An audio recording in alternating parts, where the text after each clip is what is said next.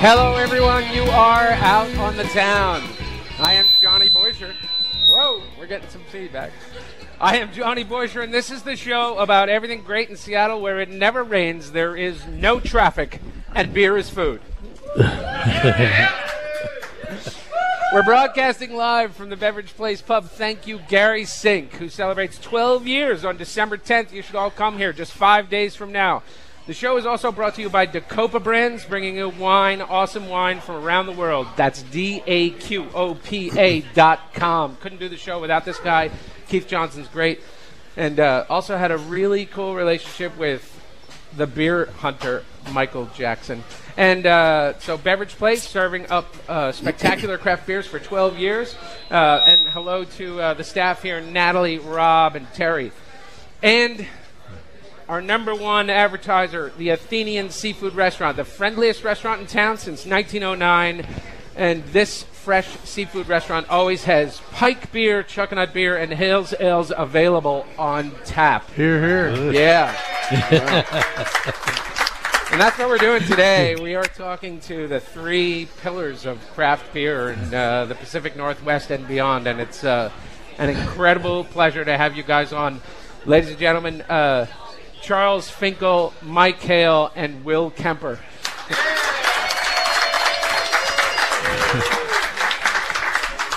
How you guys doing? Doing good. Hi, Johnny. You realize this is the most fun I can ever have. And I also got a question. I have no idea why I'm the guy that made this happen, but I did. So there you have it.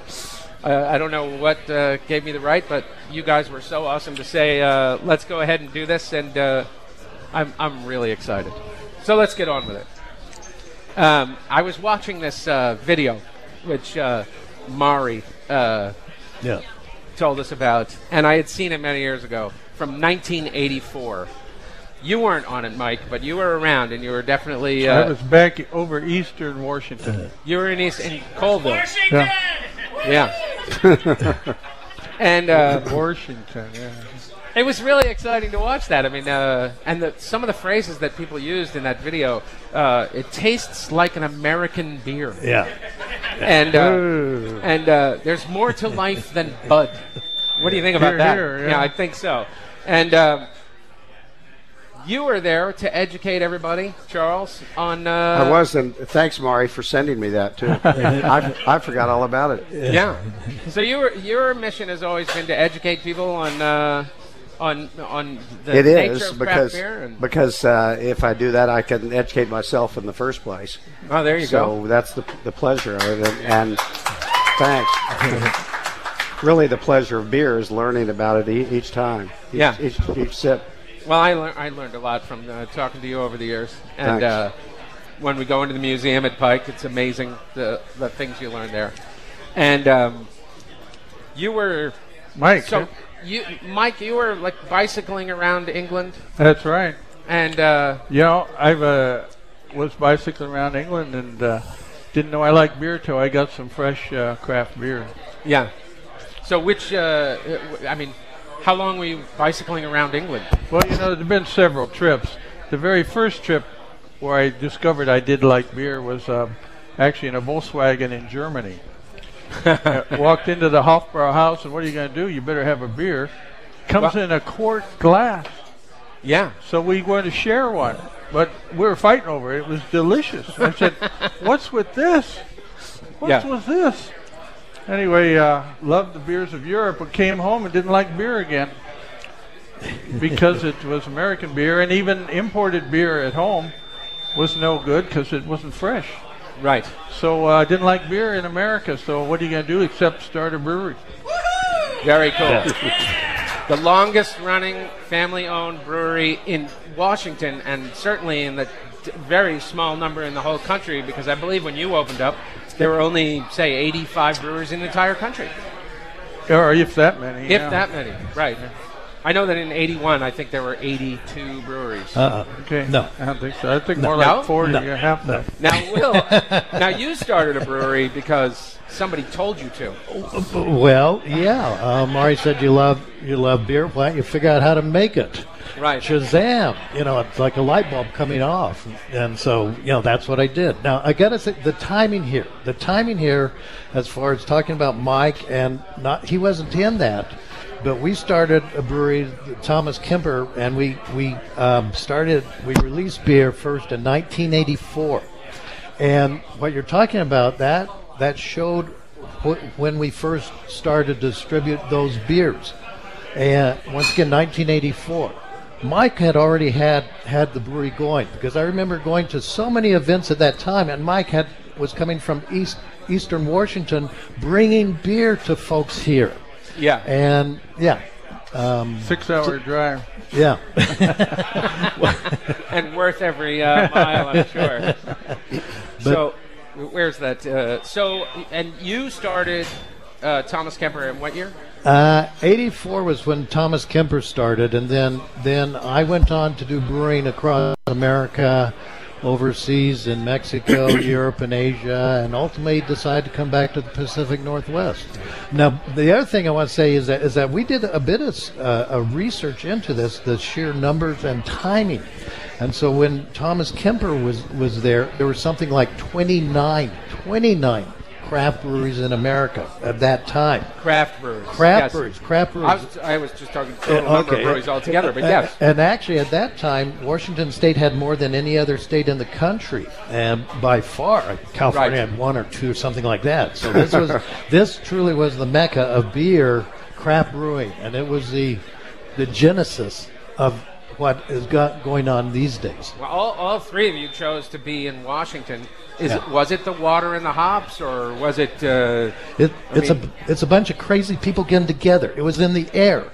We were going to do it independent of Red Hook or Charlie or anybody else. Burt Grant, it was going to happen, but it was just we were looking at before them. It was in the air. Yeah. So whether who was the So you mentioned Burt Grant. We actually had a question from the audience, a very interesting question. How do you measure, how do you talk about the effect that Burt Grant had on the craft beer industry in general and today? To me, Burt, the technical consideration of Burt is quite fascinating as far as the approach he did, and the approach as far as he'd be infamous for going into an account and trying to and putting in hop oil in the beer. It's a bizarre approach. Did he go into ales?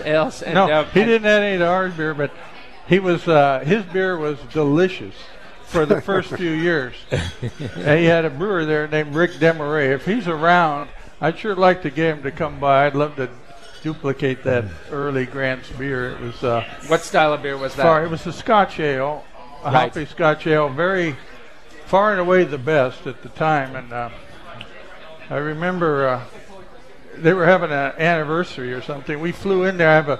I like little airplanes. We flew into Yakima, and his wife at the time, Bertie, drove this big flashy convertible, picked us up at the airport and took us into this gathering. It was a hoot. Yeah. Just a hoot. She was an extremely flamboyant gal, a lot of fun.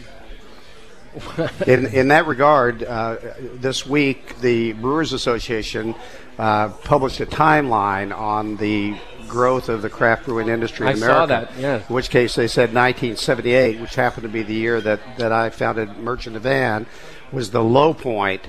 Hopefully not because I founded Merchant of Van. in beer in America. And there were 40 breweries at that time totally, down from 4,000 in 1878.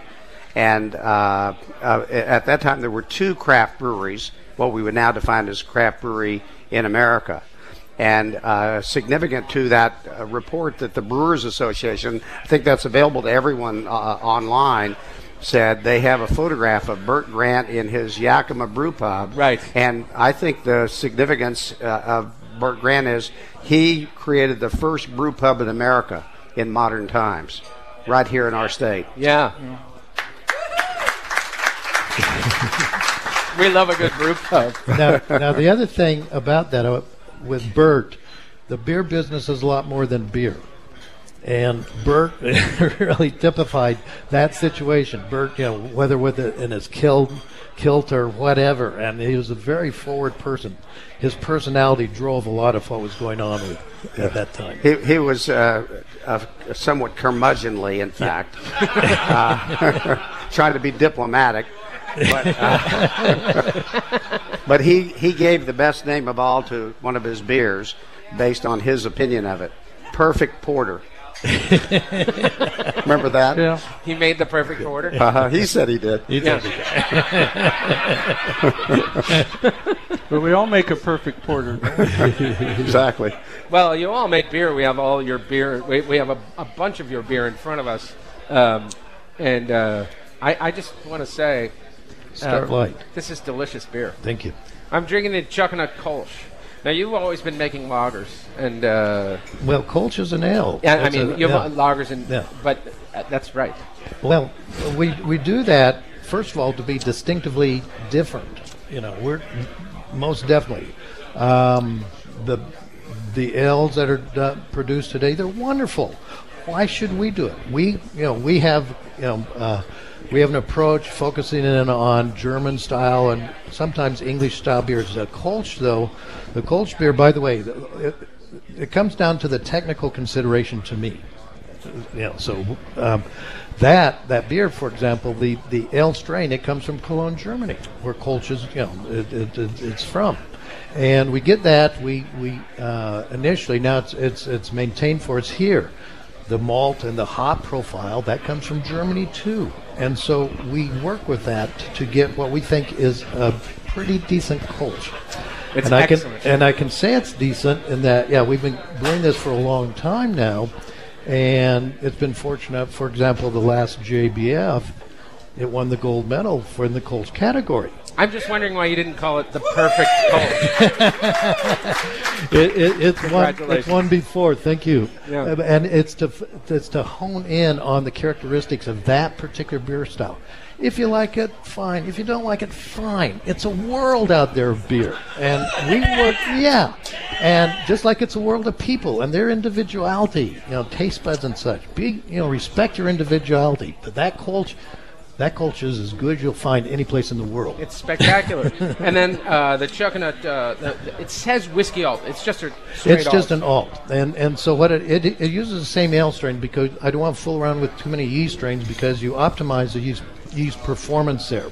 And so, by the way, Cologne and Dusseldorf are only about 20-25 miles apart in Germany, but they're distinctively different as far as the alt and the Kolsch. But they tend to use a lot of Germanic type of approaches in production, specifically low temperature. Why low temperature? Well, because it makes better beer. That's the idea. And you can work at the higher temperatures with these particular styles, but if you really want to hone in on the more subtle positive aspects, you have to go to the nth degree, and that we're talking lagering conditions. So, for example, the Kolsch, we cold condition that at -1 degree Celsius. The lagers we cold condition at -2. Why don't we do it with the Kolsch? Because it literally freezes if we go 1 degree lower. So we get just above freezing temperature, and the cold conditioning is what goes a long way. By the way, that's one thing. The whole manufacturing process is subtlety, and that's one of the parts of subtlety. Wow, that's spectacular. And then we have here Hale's American Pale, the first. This is your flagship Absolutely. beer. The first one I brewed. And the first pale ale in the Northwest, yes? Probably. Yeah. This is, I learned the beer in England. And while Will is fond of cool fermentations, we're fond of warm fermentation. Because subtlety is one thing, but character is another. Anyway, this is a English ordinary bitter. And I thought, well, that's a dumb name for a beer. They call it ordinary. So we didn't want to call it that. We called it Hale's Pale American Ale. Even though it had its roots in England, it was made in America. Right. And it's pale ale is a great style and really, as they evolve over the years, 32 years now we've been making this, and it's evolved considerably. So in England, it'd be called an IPA. But funny, when I go back to England now, I'm a little disappointed. America rocks. Wow, the student becomes the teacher. Yeah. And then the next one we have is your newest beer, the El Dazzle Stout. Which El Dazzle. Yeah. El Dazzle, a dazzling session stout, kind of a very lovely, drinkable stout. We're very, very pleased with this. And, of course, a good beer needs a good name. Yes. So here you go. It's delicious. Salud. All right. And then we also, I'm going to taste this beer. This is a drinking show. And then from you, Charles, we have the Space Needle IPA, which is relatively new to the brewery. Well, we brewed this beer. We won a contest among brewers that had various philosophies of how warm or cold they wanted to brew their beer. And we won. And we won the opportunity to name the beer Space Needle to commemorate their 50th anniversary. So their 50th anniversary was, of course, their golden anniversary. So though it's an oxymoron, we made a golden IPA, and beautiful. It's a beer that we're really proud of. We primarily use aromatic hops in the beer, so it's not too bitter, and it's one that continues to grow all the time. So people must like it, and personally, I love it. Oh yeah. Cheers. Oh, it's great. And then also from Pike, I'm having another drink. Please give me a second. And then also from Pike, we have now the Tandem. You haven't had this brewed in a few years, and now we have it oak aged. And I got to say, I love an oak aged beer, and this is beautiful. Yeah. So this is a brand new beer, and originally my wife Roseanne and I ride a tandem bicycle.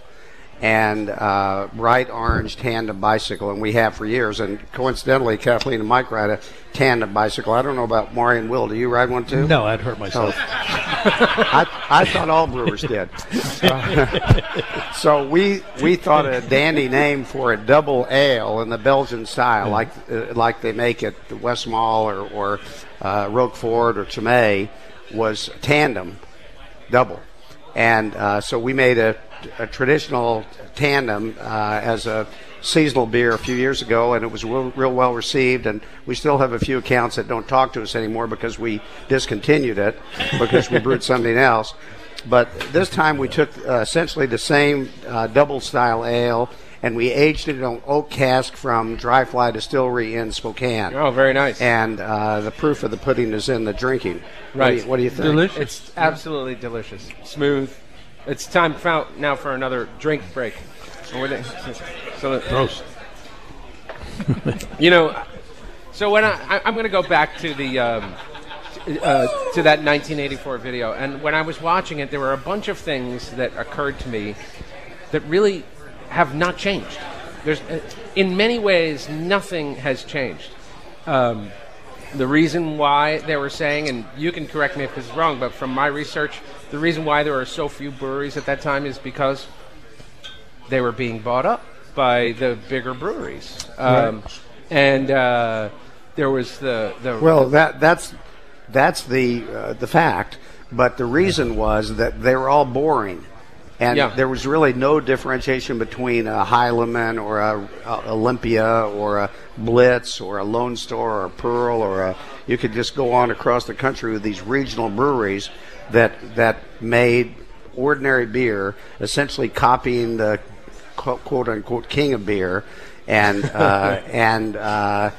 that's not something you would really want to emulate, but that's what they did because it was the most successful one. Yeah. So as that happened, there was no real reason to buy a Rainier other than their creative advertising. In terms of the sensory evaluation, it was ordinary, no different. But it also seemed at the time that AB was trying to buy up the market, just as it seems is happening again in a different, more... But AB, in fact, was not the brewery that was doing that. Oh, okay. AB didn't ever buy any other small breweries and accumulate them as part of their portfolio. That was left to the Heilemans and the Paps and the Falstaffs of the world. Right. And they were on an acquisition binge to try to compete with this juggernaut, which was AB. And so the Heileman particularly, they were the sort of they were the kings of that philosophy. They had, and still in that portfolio, which is now owned by someone else, scores of beers, maybe 100 different beers from different breweries that they'd consolidated. So they thought if they had all those beers, they could compete with the big guy. But year after year, those beers lost market share for the reason I mentioned earlier, and the only one that really emerged were the two big ones, Miller and Budweiser. And why they really emerged is their business approach was very different as far as their marketing. It was just so much superior to the other exactly. folks. And then Miller invented quote unquote light beer. That became, people thought it was a very healthful, low calorie beer. And just the opposite, in fact. But that became very, very popular. Right. So now here we are. It still seems like there's a little bit of a battle between craft breweries and the large breweries that are crafty breweries. Right, that are crafty breweries. Uh-huh. And the battle still seems to be waging on, and certain things are happening. There's breweries owned by Budweiser that are opening up brew pubs in Capitol Hill, and they bought Ballast Point for $1 billion, and and the list goes on. And then the latest article in the Wall Street Journal, which is interesting that people are talking about, is AB is going to reward their distributors with $1.5 million if 98% of the beer they sell is AB InBev. And so there's a worry about capturing space in the markets and so on and so forth. That's always been true with the large distributors. Right. Big brewers want to dominate that, and it's the consumer that's driven the demand for craft beer. Certainly here. Yeah, well, everywhere. It's coming along everywhere, all over the country. When we first started, we walked into a tavern that has nothing but yellow beer. Say, hey, I got a beer I made. Yes. And the taverns that were receptive were very receptive. Yeah. And we'd become their top-selling beer, 8 kegs a week. I mean, those numbers are hard to do these days, but it was pretty fun. And we're selling for $35 a keg, and they could get the domestics for $25 a keg. So how far can we stretch this? Well, I didn't know I couldn't make money at $35 a keg, but if you never did a business plan, it doesn't really matter what you know or don't. So we'd, one way or the other, we'd survive. $300 a month wasn't bad over there in Eastern Washington for an income these days. But it's funny. Last week I had a gentleman on the show who has a bar called the Virginia Inn, Patrice. Yeah. And he was talking about setting up a craft beer tasting in the very early 80s, and we're trying to find out. He said it's perhaps the first craft beer tasting ever for the general public. And he said that you, Mike, showed up and said, hey, I want to be part of this. Let me in. And you were down there in the Pike Market in that craft beer tasting. It's a 6-hour drive through the snow. Yeah, 6-hour drive through the snow. So, that takes a push. I also want to point out where, Mike, you said it's consumer driven. And Charlie, you were talking about the historical aspect as far as why light beers were so popular in the 70s and 80s and such.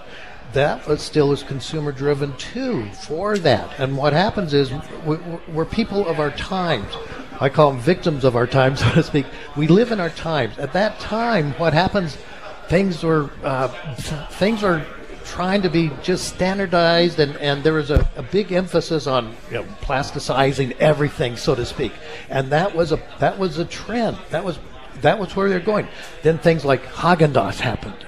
Then things ultimately like craft beer happened. But that was the nature of the times then, and it's only reasonable that people say, gee, there are alternatives. And that's truly what happened with a few craft brewers came online, and then ultimately we joined that. But that was a time that now to go back to that time, it's an absurd consideration. But I think, Will, that now people are more thoughtful in their purchasing. They're more devoted to buying local and buying family beer from family-owned breweries. Mm-hmm. And the reason I mentioned that these other beers are called crafty beers is I recently was on an airplane going to Japan. And there they had a selection on the menu of wines and spirits and craft beer. Had they done it correctly, they would have said crafty beer because it was a beer. I won't give them the pleasure of mentioning the name, but it was a beer owned by the largest brewer in the world. You could hardly call that a craft beer, but people don't know, and they've commandeered that name, craft beer, to try to encourage it. The only thing we can all do to fight that is make people aware that they're when they buy some of those brands, they're supporting the evil empire. And and it's amazing that more journalistic time has not been given to allowing people to know that. Because every time I mention that one that's opening a brewery up on Capitol Hill is owned by the evil empire, people say the same thing. I didn't know that. Right. Yeah, well, of course you didn't, because they don't want you to know that. If you knew that, you wouldn't buy it. Throughout the country and the world, really, buy local is catching a theme. See my shirt? This is from Mexico. It is from Mexico. Consume local. It makes so much sense to buy local, and in beer it's even more important because freshness is a huge factor. How old is your slogan, think globally, drink locally, which is awesome? Yes. I don't know. Since the beginning? When Bill Pribe came to work for me. There you go. The other thing we have is the main thing is to keep the main thing the main thing. Yeah. And that's why becoming a 100,000 barrel brewery is really anthema to the fresh local beer thought. Yeah. So what are you doing? Are you making great fresh local beer? Or are you setting the world on fire and selling out for $1 billion to somebody? Come on. Well, buy local. I want to get into the question of the definition of craft beer, but before I do, I just want to remind everybody that's not actually here at this incredible pub, the Beverage Place Pub, that you are listening to KKNW AM 1150. I'm Johnny Boisher, and this is You Are Out on the Town. And there's our... All right. So... I've been in the craft capital of the world. I was going to say earlier, that the capital of craft beer is sort of mercurial. It's somewhere between Southern Oregon and Bellingham. and I'm just going to say that right now, today, it's right here with you three gentlemen. This is certainly quite a momentous occasion. And so I'm thinking about everything I've learned in just this short 8 years that I've been here. And to me, beer is more than just local. It's family. It's it started on the farm. The theme of my show, beer is food. And where is in the definition of craft beer? I don't know if it's accurate when you read all of the legal terms. The number of barrels, which you mentioned, Mike, and do we need to redefine it so that people understand it? The local thing is very important to me. And how many times can you multiply a recipe and still be craft? Well, first of all, when you talk about local, that suggests freshness. And so there are technical considerations why local, fresh, due to freshness, is a key component of that. Yes. Charlie's talking about, imported beers. Of course they're not as good. They could, God could come down and make the best beer in the world. But by the time it gets you, it's gone bad. That's the nature of it, and it's recognizing that importance of freshness.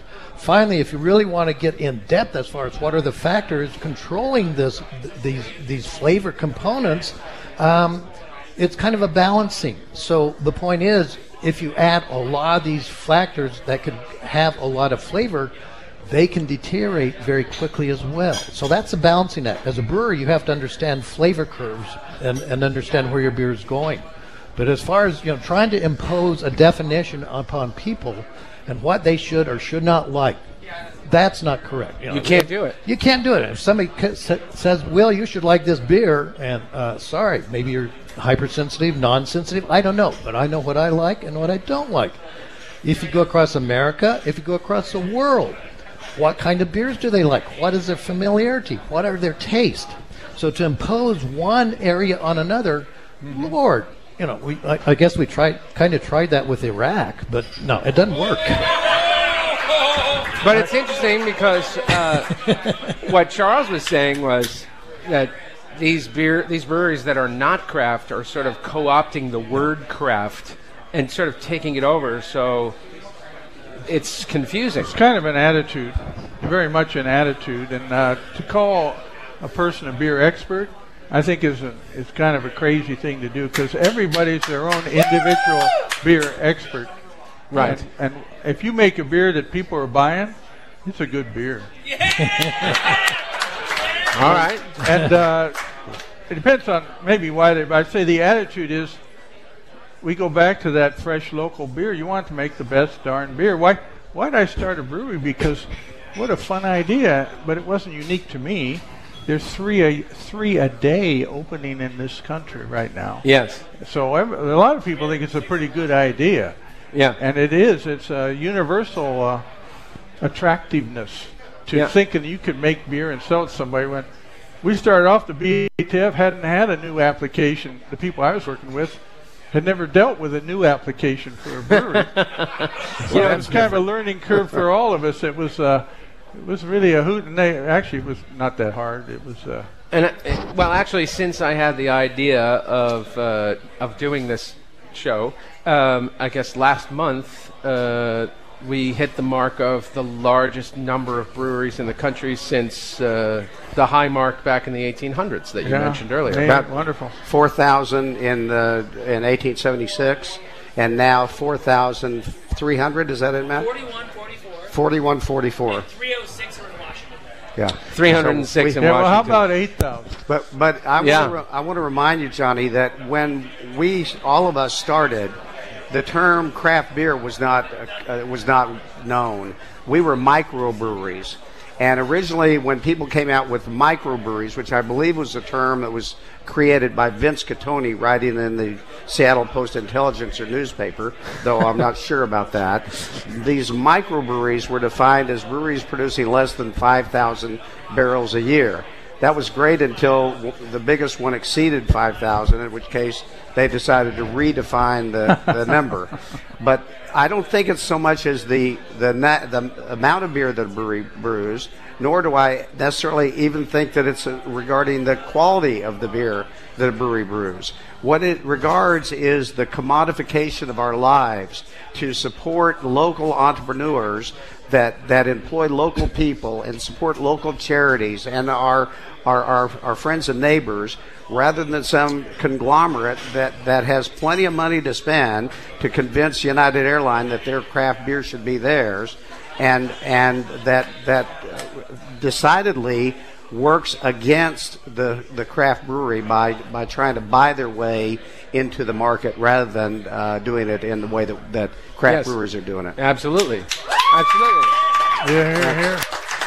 So it's an economic. It is. That's still, a philosophy. It's a philosophy, yes, but it's still a bit of a fight. I mean, I'm not going to tell you what kind of beer to like.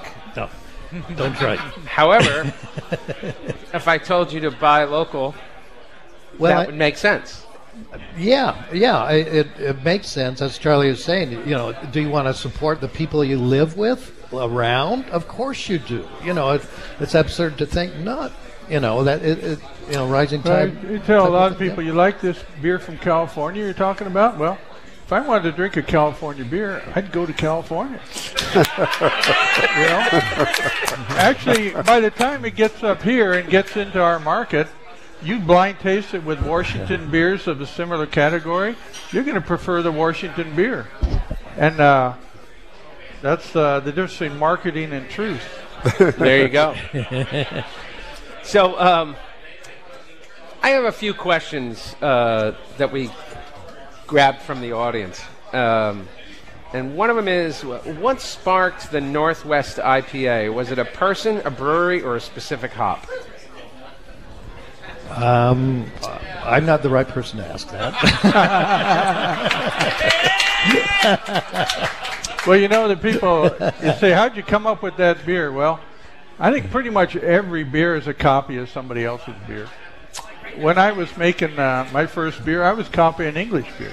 Right. And the beautiful thing about 4,000 breweries, and would be even better if there were 8,000 breweries, is the creativity people bring to the table, and we flow to the goodness. And a little hops was pretty good. More hops was better. So that's what became how it kind of was a flow as everybody were moving towards the goodness. Right. And the goodness is best discovered by little guys that cannot afford to take a chance, but that's all they do is take chances. There you go. And, these big guys, they can afford to take chances, but they never do. They never do. That's why they can buy all the craft breweries they want, but they're all going to descend to their lower common denominator. And it's just not a threat. Keep buying them. It doesn't matter. All right. What bothers me more is some of the crafts that want to be gargantuan themselves. Right. Like we're at 10,000 barrels and we employ 45 people. Well, a 100,000 barrel brewery would also employ about 45 people. So why not have 10,000 barrel breweries employing 450 people? All right. And having 10 All right. And having 10 brewmasters instead of one brewmaster. Yeah. I mean, that's where it's at. We gotta step in and quit buying beer from out of state, because that's the only way you get big. Right. You want to get bigger than 10,000 barrels, you got to go out of state. Yes. One thing I want to add, Mike, is that as you can see, there are philosophical approaches in how we live our lives and make beer. Yeah. And the beautiful thing of the numbers, I agree with you wholeheartedly as far as 8,000. Oh, it's going to hit there. When? I'm not sure. Soon enough, it's going to hit there. What's going to be wonderful then is we're going to have information. We're going to be able to see what's going on, an evaluation. The bottom line of that is it's going to enable brewers to be better. Always push yourself to be better in that regard. Yeah. By the way, you're not pushing yourself to be better if you say more is better. Right. And Well, it depends until you get to enough. Well, it depends upon what's called a flavor profile, personal preference. And when you talk about that, there are people, you can divide people into sensitive, hypersensitive, non-sensitive, and the rest of us. So the point is, you know that some people can't detect some things. Some people need to be hit in the head with a 2x4. Yeah. Well, Hey. other people who... I resemble that remark. But that's the beauty, though, of the diversity and the numbers getting broader. What happens is, as a consumer, they will have much more options. Much more options. You haven't had some beers that you'll be able to walk away and say, that is wonderful. Those will go be coming down the line. And that's happening with the craft brewing Amen. movement. So It's speaking to your point, Will, more is better. That definitely, getting back to your question, Johnny, applies to hops. More is not necessarily better. So if Grandma's recipe for bolognese sauce is a tablespoon of oregano, that doesn't mean a cup of oregano is going to be better. And so, the fact is that a lot of times people ignore their own local market, and it's someone else like San Diego discovers that they can encourage people to drink beer with that I define as too many hops when I can still taste them the following day. So, and so I think that hops are easily identifiable, and people, they are good, no question about it. And some people just equate just like smokiness or just like spiciness. The more it is, the better it's got to be. But if it's so spicy you can't taste it, is that better? If it's so smoky you can't taste what it is that better? And if it's so hoppy you can't taste the malt, there's no balance of the beer, that's not better. Well, balance is always the question. You struck a chord there, I think. we brewed Pike IPA originally in 1990. So I think we're one of the longest continually branded IPAs in the country. and it was kind of like you could fall asleep thinking about it. No one knew what an IBU was. They hardly knew what hops were.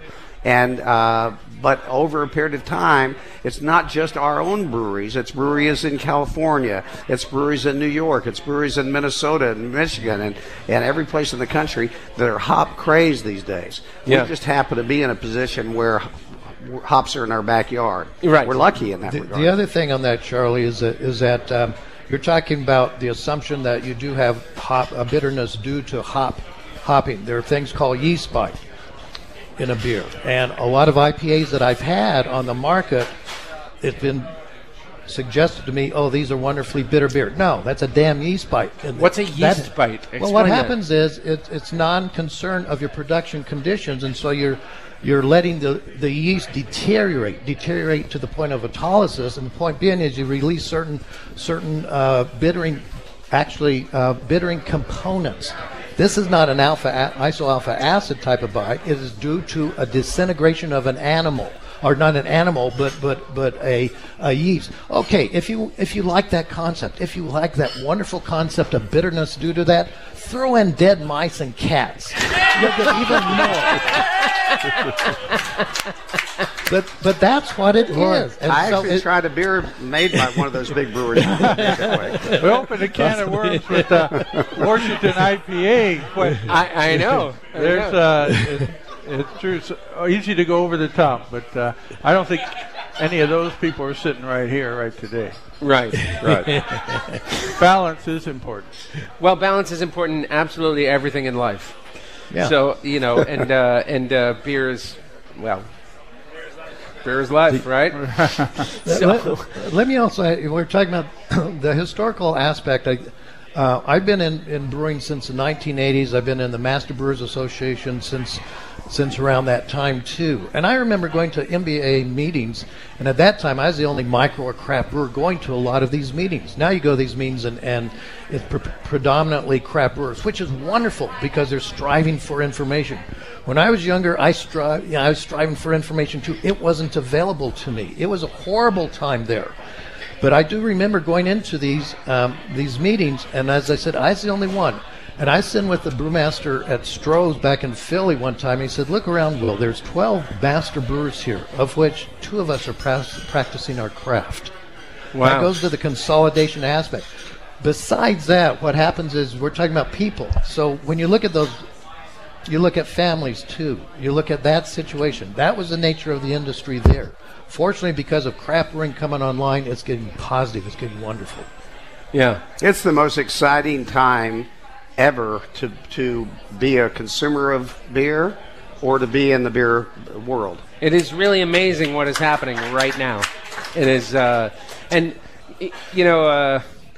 3 of you come from 3 totally different places and end up being really 3 pillars of the craft beer industry. And thank you, John. You don't need to say that. Oh. Does he, Mike? Well, Okay, he did say it. No, it's really it's really amazing. I mean, I told people that I had this idea, and people looked at me like, "You think you can do that?" And then when I actually made it happen, they were pretty amazed. I tell And, you, we don't feel like pillars. We were just there early on, and regular guys. But it's been a lot of fun. But things happen, and that's what and that's really where it comes from. I mean, it's interesting. A couple of things. The longest running, continually family owned brewery. Certainly in the state. And then the person who brought Trappist beers to the palates of and broadened our horizons about beer. Of course, my horizons weren't broadened until I met Matt Younts, my very own beer savant.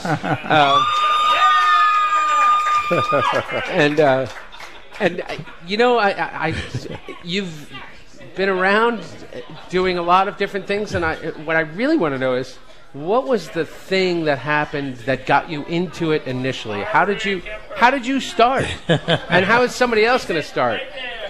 Talking to Will, yeah. Yeah. Well. We were living in Boulder, Colorado at the time, and my wife, said, you love beer so much, why don't you figure out how to make it? Right. And that opened it up and went from there. And how did you start to love beer, though? I mean, what did you drink that? That's like asking, how do you learn to love air? For me, I would have beer over virtually. This is my problem. I would have beer over any kind of beverage or food, really. Right. I love beer so much. There you go. Now we know the beer that got you into it was in England. Well, I was in America. I didn't like beer. Right. It was awful. I had to go to Europe to like beer. Exactly. Yeah. And that was an accident. It was an accident. And 20 years after that first sip of fresh German beer, I started a brewery. It took 20 years. Took 20 years. Yeah. Wow. And of course, it's been a lot of work, but a lot of fun. I mean, the longest job I've had numerous careers. 30 years is by far the longest stint. Well, it's So good. it must be good. And how did you start to? Well, I was always a beer lover. I love the anything earthy and vegetative of the soil. And so just the aroma of beer, even if it was third-class beer, which I mixed with tomato juice in order to make it palatable, I really love that aroma. And if it was cold enough, if a Griezedik is cold enough, or a Stag, or those are the beers where I grew up in Oklahoma, it's tolerable, particularly with tomato juice. But as I traveled, and I traveled as a wine merchant in my early career, I loved things that were sensory. Food is a sensory phenomena. Drink is sensory. And so I observed with wine how sensory it really was. A lot of other people shared my observation and wrote about it. But with beer, that prior to the time that I decided to devote a little energy to beer, that had not been done. And so with beer, I determined there was a market for a beer that was sensory, that had different flavor characteristics based on how it was brewed, and I set about to discover what that was. And in doing so, I introduced a lot of different styles of beer to not only to America, but to the brewers that I contracted with in various places to say, hey, one of the beers upon which your whole industry is built in Great Britain is porter. But no brewery in England makes a porter. Can you imagine that? I did not know Right. that. Or an oatmeal stout. Not one brewery in England, according to Michael Jackson, had made an oatmeal stout in 100 years. Really? So we reintroduced oatmeal stout not only to the American public, but to the brewer that brewed it in Yorkshire, England. Oh my goodness. Let me also add, you asked, which beer? And many years ago, Charlie did he's represented the Oss Brewery out of Norway. And we were in Seattle. I was working for an engineering firm, and I went to the shop, and I had an Oss Christmas beer. It's like, the most wonderful thing I ever had. And so that kind of started me into the I got to make a living doing that. Exactly. So it's that Oss Christmas beer. Years later, I was doing an event with a brewer from Oss. So I actually had I had to tell him my story, and I said, what was with that Oss Christmas beer that made it so special? He looked at, nothing much. We just kept it in the tank another month. That was it. That was a subtlety. Coincidentally, that was the beer that the liquor board had a cease and desist on because I did the label and Santa was on the label. Yeah. And so their contention was that kids would drink this beer if Santa was on the label. Yeah. But just as an aside, I had friends in high places, that is with the Seattle Times, and I mentioned that to them, and they put it in the paper, and the liquor board reversed their decision. Did they? Good. The light of day. Now that's. I'm sorry. What'd you say? The light of day. Yeah. Spread the light of day. Well, that was. That's always been a concern because actually in that video that I come back to again, there was concern about the Rainier ads were causing children. It was for children. It was aimed at children. The running of the Rainier bottles and so that's always a concern. But beer names and labels have always been, as you said earlier, they always have to have a good name. Yes. Yeah. But not a kid name. But not a kid name. We are live on KKNW AM 1150, so I do have to say we do a lot about drinking on this show. We talk a lot about, going out and so on and so forth. But I do want to just a little public service announcement. We never drink and drive. You can find us on Facebook, You're Out in the Town, and friend us. And if you drink and drive, unfriend us because we don't like that. Just want to throw that in. It's very important. We have thousands of listeners every quarter hour who need to know that. There are thousands, 10,000 quarterly hour listeners. I've got one more thing to get to, and that is we really seem to be at a plateau and maybe a launching point in the industry of craft beer for a number of reasons. For what's going on with the big boys buying people out, and for the number of breweries here, and how do we make this what's happening here with brewer Pat Ring from Diamondnauts here, and we have other brewers here, all kinds of people that came out to see you. How do we make this a launching point to, propel the industry to get people to understand, drink locally, think globally? What do we do? How do we do it as a group? Just do it? Just drink it? For me, once again, it boils down to a technical consideration. That's all I am. It's a technical thing of making beer. And what happens is if you don't drink fresh beer that's intended to, it's like virtually any other kind of dish. Well, let's make a wonderful steak dinner and send it to someplace else in God's creation month away and do it. Right. No, the freshness is key. If you understand flavor, the science of flavor as well, why that is so important. Now, what we try to do is we try to optimize the flavor peak, so to speak, or around the flavor peak for the consumer. A brewer should address that. But the point is, in a technical sense, if you're not talking fresh beer, you're not really addressing the best possible. Do you want to eat and drink the best possible? If not, yes. If not, drink other beer. But if you want the best, you got to go fresh. Well, I don't know that we have created this movement or driven this movement. I think you kind of have. It's the truth has driven this movement, and the truth is fresh beer is better. Local beer is fresh beer. And you're also supporting your local community and your local workers. Yes. Hopefully it will continue. We small is beautiful. Small is beautiful, and, yes. I don't think that'll ever change. And the big guys could buy a brewery, but there are 10 guys waiting in line to come in. Right. So I would hope and trust and even pray that we'll get to 8,000 breweries, because I think that's going to be the best. There we go. I'm going to start a brewery now. I'm inspired. I'm inspired. You can have the first radio brewery. Yeah. Okay, I'll brew it live on the radio. Well, as I mentioned earlier, I think we're in a very exciting time for craft beer. The selection is phenomenal. The scholarship is phenomenal. More is written about it. More information is available. More people are knowledgeable.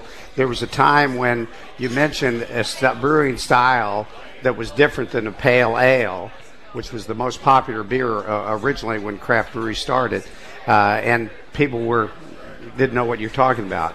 But now, I went to a dinner party the other night, totally non-related to beer, and I mentioned that I was in the beer business, and 3 people told me about what their opinion was about IPA, and how many bitterness units it has, and who's doing what, and what kind of varieties of hops are in those IPAs. And it's heartwarming to recognize people really care. They care about what they're drinking, and so I think that as long as we continue on the road of supporting good beer, the brewers, as you say, Mike, can buy all the breweries they want. Craft beer is here to stay. It's been around for 10,000 There we go. Craft beer is here to stay. Been around for 10,000 years. It'll be around for another 10,000 years. Gentlemen, it's amazing how quickly you can eat up an hour. Will Kemper, Mike Hale, Charles Finkel on You're Out of the Town. It's really been the most incredible pleasure. Thank you all very much for listening to You're Out on the Town. This is the show about everything great in Seattle, where it never rains, there is no traffic, and beer is truly craft food. Thank you very much. Good job. Gentlemen, Thank you. you're awesome. Great job.